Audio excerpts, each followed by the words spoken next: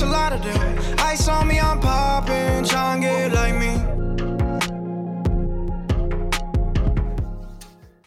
Alrighty, it's official, guys. We're live with Luke Anderson, Mr. Anderson. I'm sure you get that right all the time. That's one of my favorite movies. So, Mr. Anderson, episode 34 with Luke, who is one of the co-founders of Cann, an incredible cannabis RTD, amazing brand, incredible community that they're building.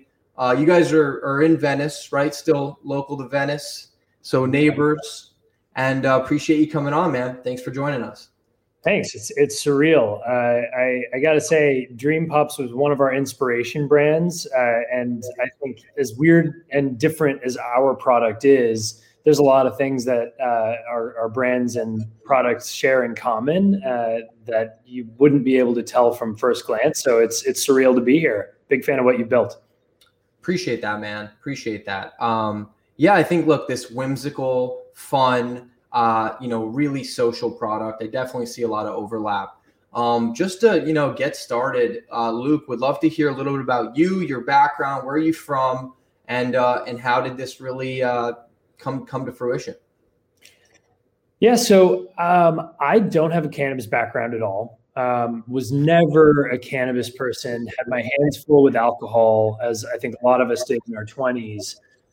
And one of my best friends, Jake Bullock, he grew up in Colorado. He saw legalization happen at a young age from, just his doorstep. And he had a theory that he started talking to me about when we were both 25, so 7 years ago, saying that cannabis is not going to be as it becomes more mainstream, it's not going to be everyone turning into a stoner. It's going to be that it gets integrated into the traditional way of socializing that humans have been doing for thousands of years, which is beverages with mild intoxicants that are microdosed. And at the time, I was like, what? Like, that doesn't even make any sense. Like, I'm not a stoner. I'm never going to drink my weed. This is the dumbest idea I've ever heard. And he was like, no, think about it. Like caffeine, coffee and tea, you drink like 1 or 2 or 3 cups, beer, wine, you drink 1 or 2 or 3 cups. It's all about small doses of the active ingredient and socializing with your friends around a drink. And I still 2 margaritas in my hands was like, this is the dumbest thing I've ever heard. Alcohol is my drug of choice and I already have enough problems with it. Why am I going to start adding other drugs that will only probably make, my life more difficult? Fast forward 5 years, I'm 30. I'm living in London, working at Bain & Company. Jake is at Stanford Business School. I just finished HBS. And I was working in a practice at Bain, helping consumer packaged goods companies behave more like startups. These big companies often take 18 months and many tens of millions of dollars to launch brands that don't work. And I was trying to teach them how to narrow the scope, small budget, one store, one product, one geography, and see if it works on $50,000 before blowing, 7-8 digits of money. But I had never done a startup myself. And so I had this playbook and I was dialing back 5 years ago. Oh, Jake had this brilliant idea, which at the time I thought was dumb. But now that I'm 30 and I've experienced a 2-day long hangover and I'm starting to realize that alcohol is, like he always said, the worst thing we do to our bodies, why don't I give him a call? Gave him a call, was like, what is this microdose THC thing you're talking about? I don't know anything about cannabis. You know a lot about cannabis. We both have similar senses of humor, similar taste in things. We loved working together. And we said, let's just test it out. Let's spend 3 months building a pitch deck, see if we can raise money. And if we can, then let's just hit go. And after getting 99 no's, it was probably our 100th pitch meeting where we actually got our first big check. And once it hit the bank, we looked at each other and we were like, oh shit, this is real. We're going to start this. And that's really when the craziness began. But from a background and idea perspective, it was Jake's brilliant idea. And I had more of the like, this is how I would assemble the moving pieces and try to get it to market. And we shared the brand stuff. It was just like, let's design a brand that talks to us like a friend that we want to continue to talk to. And the rest kind of just continue to happen one day at a time. Can we talk a little bit about some of these big brands and their go-to-markets? Like, I actually don't know if I believe that a Kraft or a any large CPG conglomerate, Unilever, Nestle, can go to market and do a test for $50,000. Were there any standouts or interesting case studies that you could share from that? Yeah, actually two that were really successful.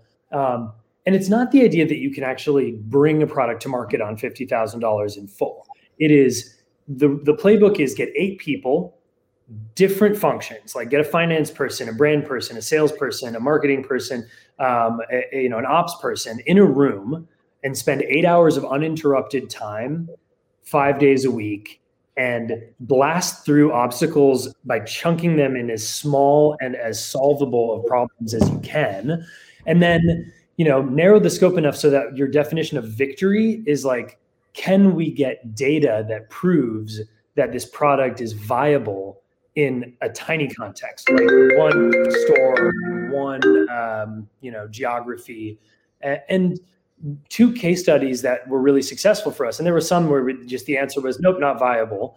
There was a perfume company that was trying to test and see the efficacy of certain types of brand messaging to a certain target audience in Hamburg, Germany. And the way that we ran that project and what we learned from it, deeply impacted the entire corporate engine's product launch strategy and saved them tens of millions of dollars in mistakes.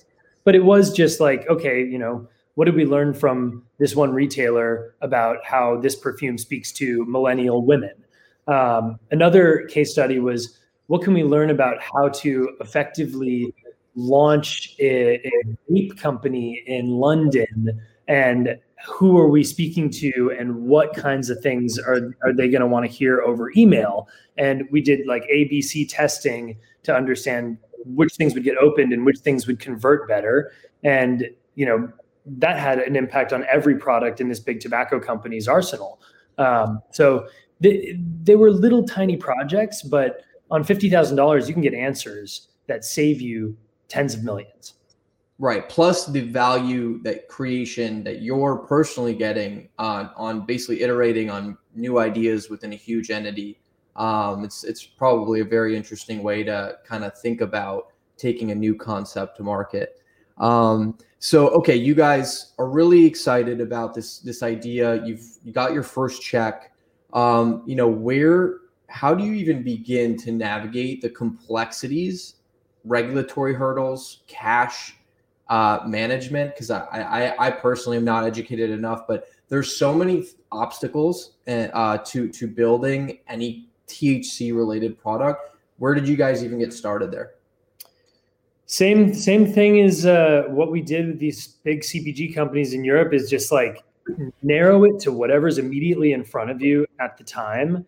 And so long as you are uncompromising on your product values and the idea, and aren't swayed down many different paths, you can get an amazing amount done in a few months.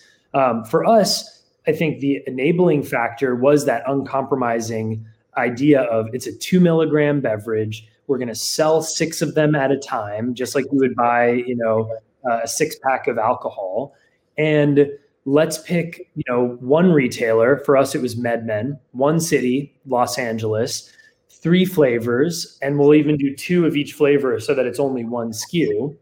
And I think even though a number of investors were like, well, come on, shouldn't you be also launching a CBD drink?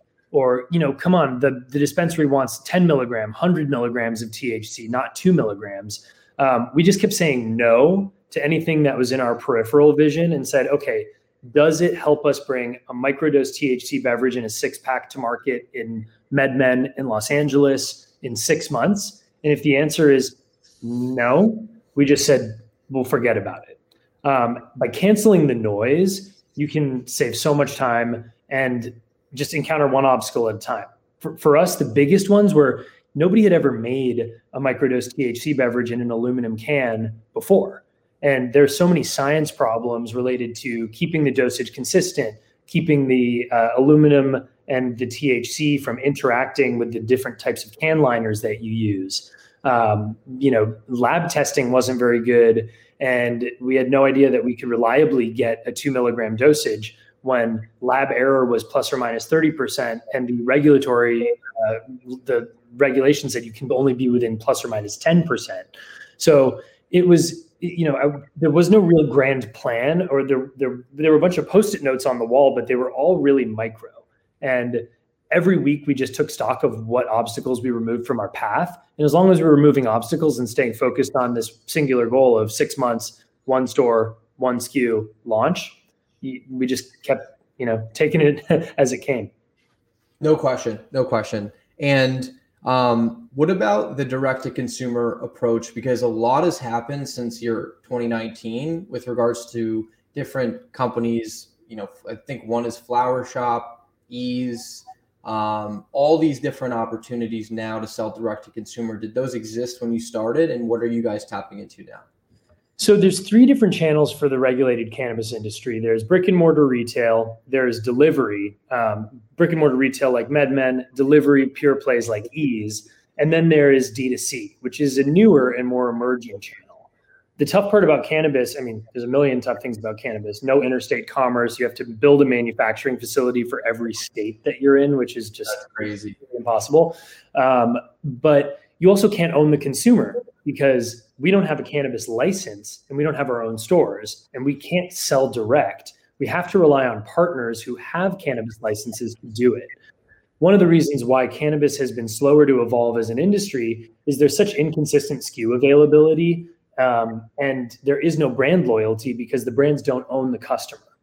What some players are starting to do, and Flower Co. is one of them, Grassdoor is another, is offer brand the ability to have a white label solution where, like a Shopify site, you can own the customer, but have it fulfilled by a courier who is also fulfilling a number of other cannabis orders from different brands. That new business model that has emerged, it really changes the game for brands in cannabis, because when you own the customer, they're not going to want to switch to a different type of gummy or a different type of drink. They're going to want to continue to hear your marketing messages, continue to remain in your brand ecosystem, and continue to fall deeper and deeper in love with your product and become loyal. Can you explain the white label thing? Is there a separate white label can product, or is it a white label platform? White label is the platform. So what you'll see on our website is a link that says shop. You'll go to shop.drinkcan.com if you want to buy the product in California.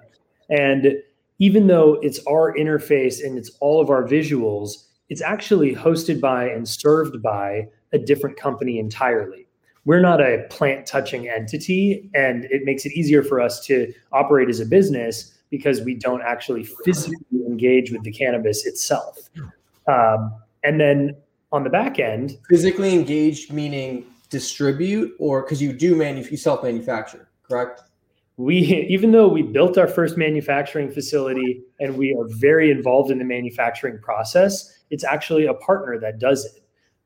We do not manufacture or distribute or sell our product. We rely on partners, and we have to pay them in order to take the cannabis, process it, manufacture it into finished goods, distribute it, and get it into retailers and customers' hands for us. So very similar to a 3-tiered system where there are certain things that you can opt into.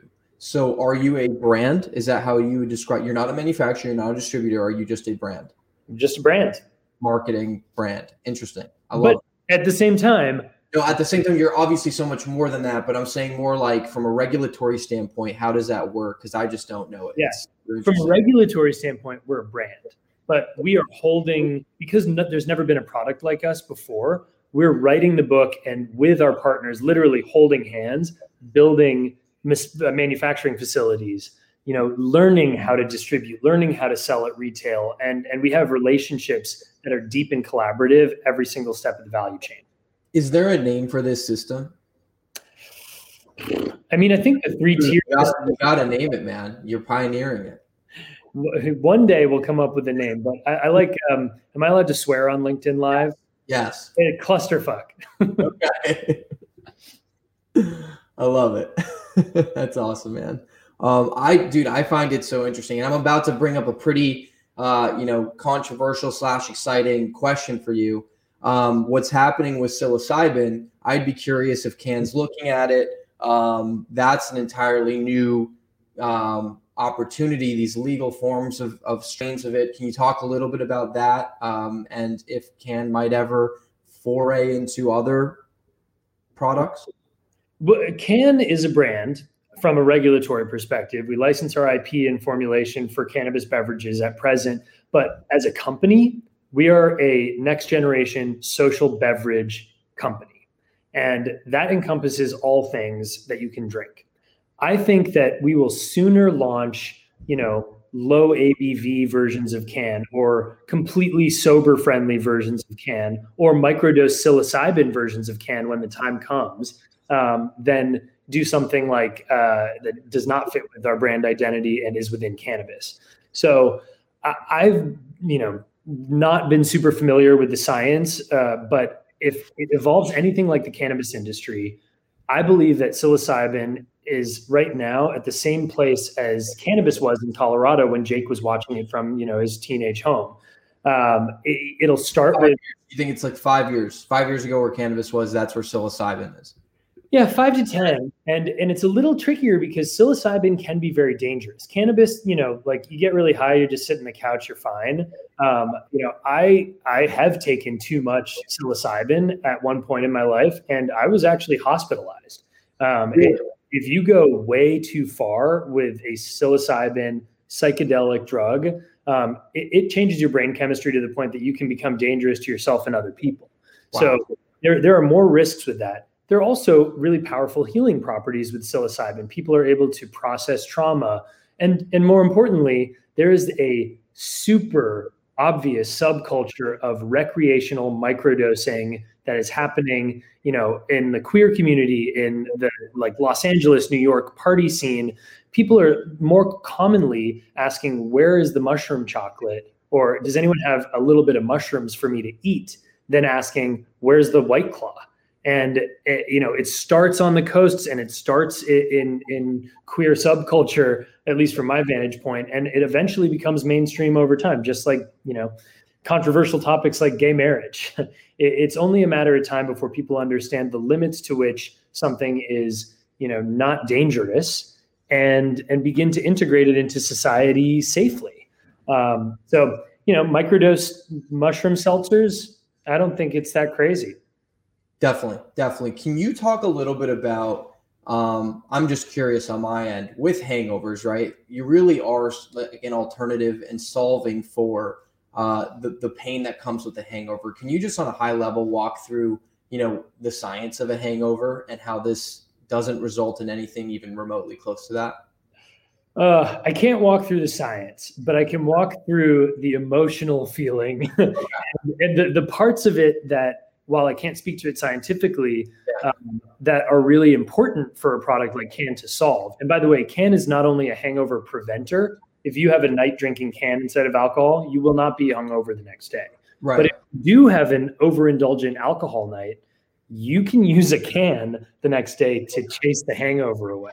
So, hangovers are probably the most salient problem with drinking. The number of people that Google "can you die from a hangover" is so funny, and it's like a joke, but it's also a really dark, scary feeling. You're like, my body feels unwell. I'm unable to do anything productive, and you waste an entire Sunday in physical pain, in mental pain, in emotional regret over what you did the prior night and what you may or may not remember. And that's dark.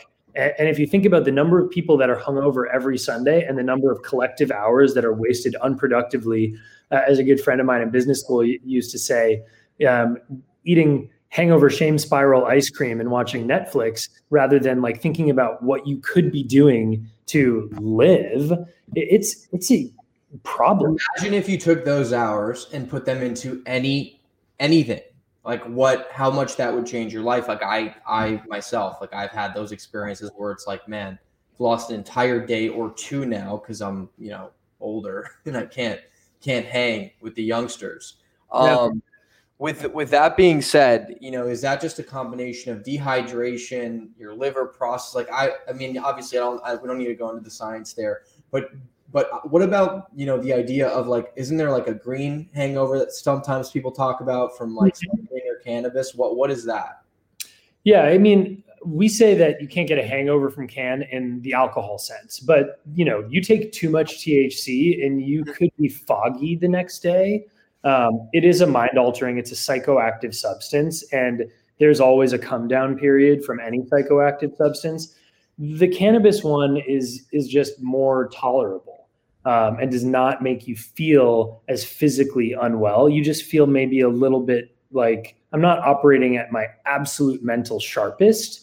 Maybe my memory and word recall isn't perfect, but it's temporary.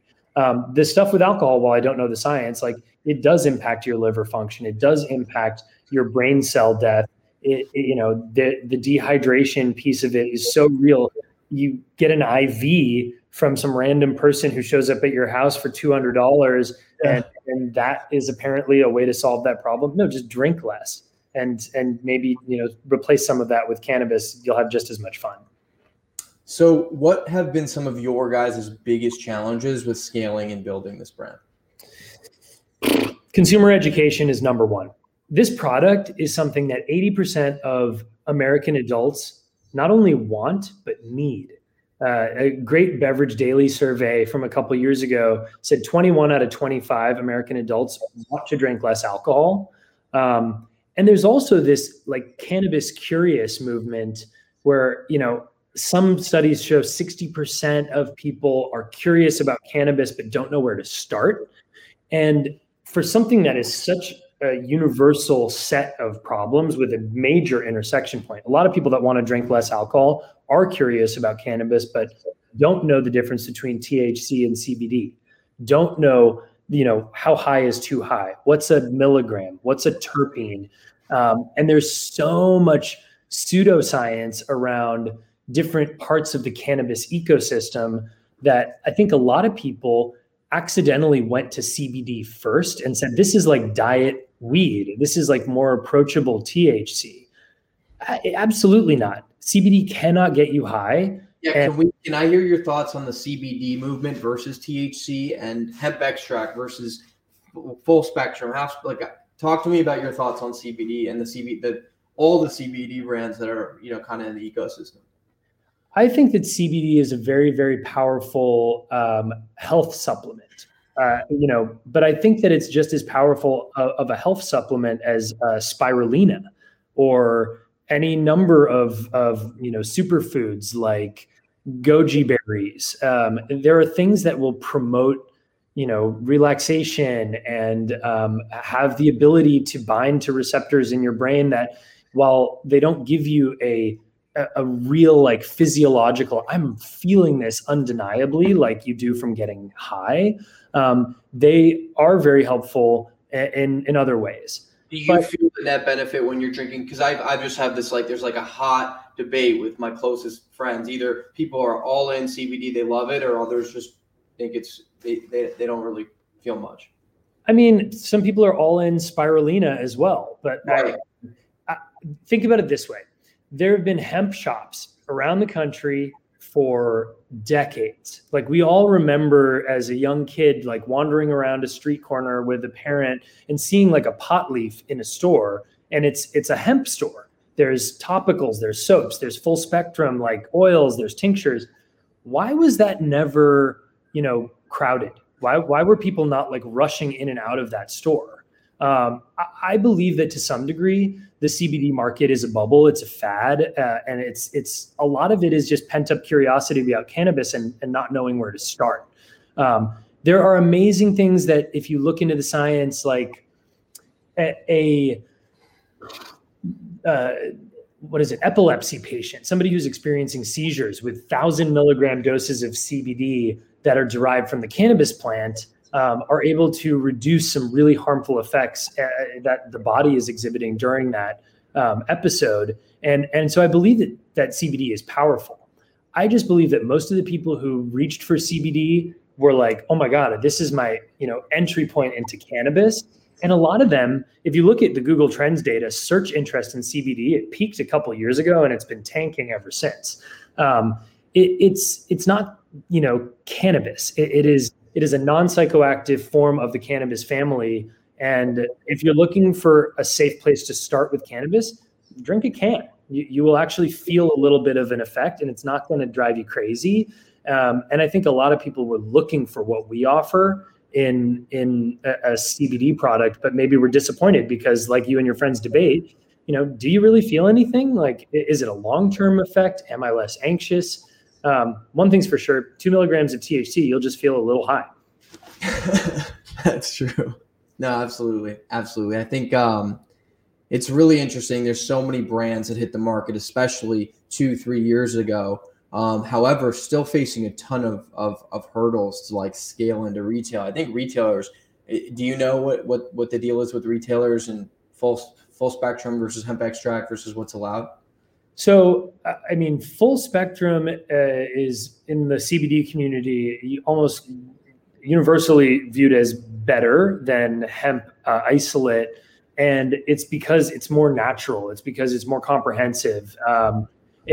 Just like not from concentrate juices are better than concentrated juices. Got it. But to me, I don't really notice a difference between either of them because I'm not a big consumer.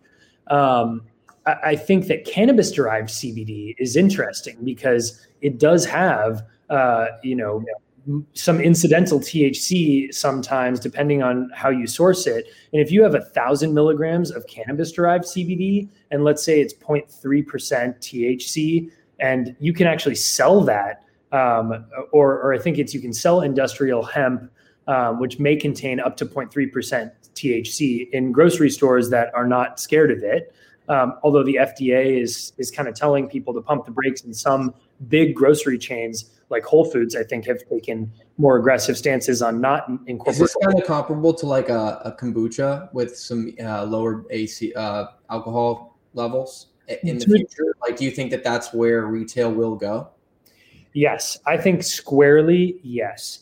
The problem is the way it's regulated, CBD is okay, but THC is stuck in the dispensary. But if you get 1,000 milligram hemp CBD product, there may be 3 milligrams of THC in that tincture, and you can buy that at a grocery store, no problem. But a can, which has 2 milligrams of THC, that's crazy. You can't buy. And if you look at the alcohol industry, beer and wine has its own type of licenses. Liquor has its own type of licenses. It's split by potency. There's over-the-counter drugs and there's prescription drugs that are stronger. I think that over-the-counter cannabis should be less than 2.5 milligrams of THC. So not dangerous. Doesn't matter where it comes from. That's what I expect to see on the shelf of Whole Foods in 5 years after the decriminalization and legalization wave happens. What's that look like over the next? How do you get there? What needs to happen from a federal perspective? A lot of things. I think the most important thing facing the cannabis in terms of legalization right now is actually social equity and social justice. There is no way that cannabis should be federally legal unless all criminal records related to cannabis crimes are expunged. And even locally, some of the newly legalized markets like New Jersey are not handling it well, are not being mindful of the fact that this entire legal industry is built off of, mass incarceration of Black and brown people.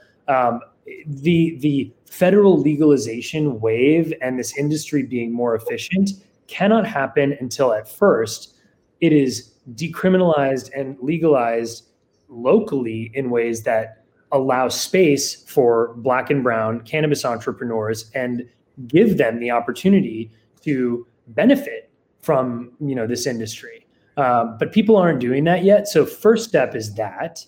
And then the second step is decriminalization nationally. And then the third step is legalization, which would allow for interstate and cross-border commerce between California and Nevada or California and New England, which will allow for a more efficient manufacturing landscape. and costs to be driven down, and cannabis to be more affordable to everybody. But I think it's a 5-year game. I think that at that point, when we have a massively federally legal cannabis ecosystem, you can then think, well, wait a minute, what is over-the-counter cannabis that belongs in a grocery store look like? And our belief is that it's can. It's a 2 milligram THC product that sits right in between hard kombucha and spiked seltzer in the fridge. It's not any more dangerous. It's probably a lot less dangerous. We just don't know how to think about it yet. So interesting, man. I mean, if you would have asked people 5-10 years ago, there are a lot of people that are very long on legalization, even just where the industry's come now with the MedMen down the street. Pretty interesting stuff. So right now, another question is with regards to marketing, are you guys held back with what you can post and share? I know there were issues with that a few years ago, but you guys are obviously on Instagram. So how does that work? Yeah, cannabis brands are allowed to be on Instagram. You have to be filtered for 21 plus. You have to be careful about how you talk about the brand. We push boundaries. We really make everything as close to the limit as possible. And we get creative. Like, you're not allowed to market cannabis and alcohol together, but we have a celebrity investor, Kate Hudson, who has a vodka company, and she's just like mixing canned cranberry sage with vodka. And she's like, screw it. Like, who cares if it's a microdose THC plus alcohol? And we'll post something cheeky on our Instagram being like, we're not allowed to advertise cannabis and alcohol together, but we're just showing you what Kate Hudson's doing. And the trickiest part about it is we can't do paid ads in the traditional sense, because those are governed by publicly traded companies like Google, Facebook, and we can't run afoul of their policies. I think that we have pushed even those boundaries in a clever way. Adweek just wrote up a piece about a holiday campaign we did where we did paid Instagram ads, but we didn't mention our product. We didn't have our brand anywhere. We just had some beautiful GIFs and images showing what we feel emotionally when we drink a can. And we led them to a landing page that says, do you want to feel this? Well, in a week, we'll, send you an email about it. And so there are clever ways that you can go around it at this point, but it does make growth harder. We can't just, blast things about can all over the place. We're lucky we've got 15 celebrity investors right now, and they will, because they are part owners of the business, we don't have to pay them. They just, share it freely on their Instagram. And when they do it, we've got 40,000 Instagram followers. Like, nobody's really listening to us, but when they do it, people listen to them.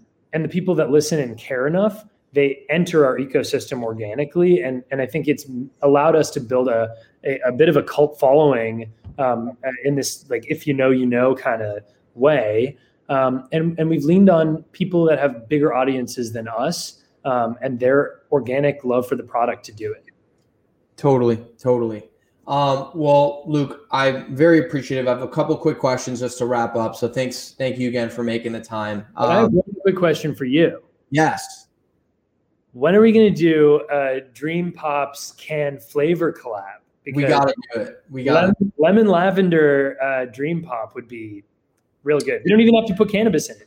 Dude, we need to do a canned Dream Pop or Dream Bite. We got to figure out the proper collabs. We'll have to connect offline and get it done. Cool. I'd love to do that. The just as we wrap up, what advice would you give to aspiring entrepreneurs who want to build businesses in the cannabis space? Don't do it. It's a nightmare. Look at me. I look like a crazy person. Dude, hair is sick. I need to maybe go. No, I mean, it's been the 2 craziest years of my life. I've lost touch with all my friends. My family is like, are you still alive? It's been the most excruciatingly challenging thing. Being an entrepreneur, even in an unregulated industry, is enough to break somebody into a million pieces. There's nothing glamorous about it.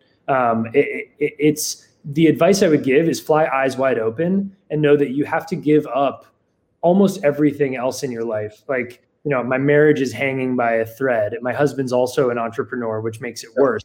And so you have to just know that it will, if you want to be successful, you have to do it 150% of the time that you have, and you're going to fail every week, and it's going to suck. And you're going to look at yourself in the mirror and say, am I the dumbest person in the entire world for doing this? But if you just it's just an exercise in willpower. If you just to back up really quickly, because I hear this all the time. So many founders say don't do it, but like I personally can't. I disagree with that because I know you love what you do, and I know what you guys are building is so powerful. Yeah. But taking it with a grain of salt, because just that awareness that there's going to be, most days are going to suck. But like, you would correct me if I'm wrong, Luke. Like, what you guys are doing is incredible. Would you change it? Would you rather be back at? I wouldn't. Jake and I talk about this all the time. We wouldn't change it for the world, and we wouldn't even change anything that we did. Maybe a couple of things on the margin, but even our biggest flame out mistakes, we learned so much. And if I didn't scare you away when I said don't do it, then you should do it, because it is life's greatest gift to bring something that doesn't exist into the world and hear from people who say, I love this product. It brings me joy. And if you're not afraid, you will be successful. Couple of tiny pieces of advice: raise twice as much money as you think you need. Yep. Raise enough money to get through 12 months, so you don't need to be fundraising simultaneously while running the business, because those are 2 full-time jobs. And then be specific about what you want to do. And like I said earlier, keep the blinders on. Everyone's going to have an opinion. Make something that you love and that you would buy, and then find other people that are like you. I love that. And I didn't mean to like attack it. I just know how powerful what you guys are building is. And so it's important to discourage people who are half pregnant and like not giving. I'm a purist. If you're going to do this, you're all in, but it's a sacrifice, and it's not the headlines in TechCrunch and Forbes and Entrepreneur. It's eating shit most of the time. You should do, to be clear, if you want to be an entrepreneur, you should do it. But if you're scared of failure, don't do it. I love that, Luke. It's awesome. And, just to wrap up, where is Cann headed in the next 12, 24 months? Where can we buy it? Anything exciting that you can share with us as a final plug? Yeah, just follow us on Instagram. We're a friend. We're not a brand. You'll get all the latest updates about what we're doing, what new products are coming out, where we're going. I can't share too many details, but we will be launching the Midwest soon enough. Awesome. We expect to have bigger coverage in the Northeastern US by the end of this year.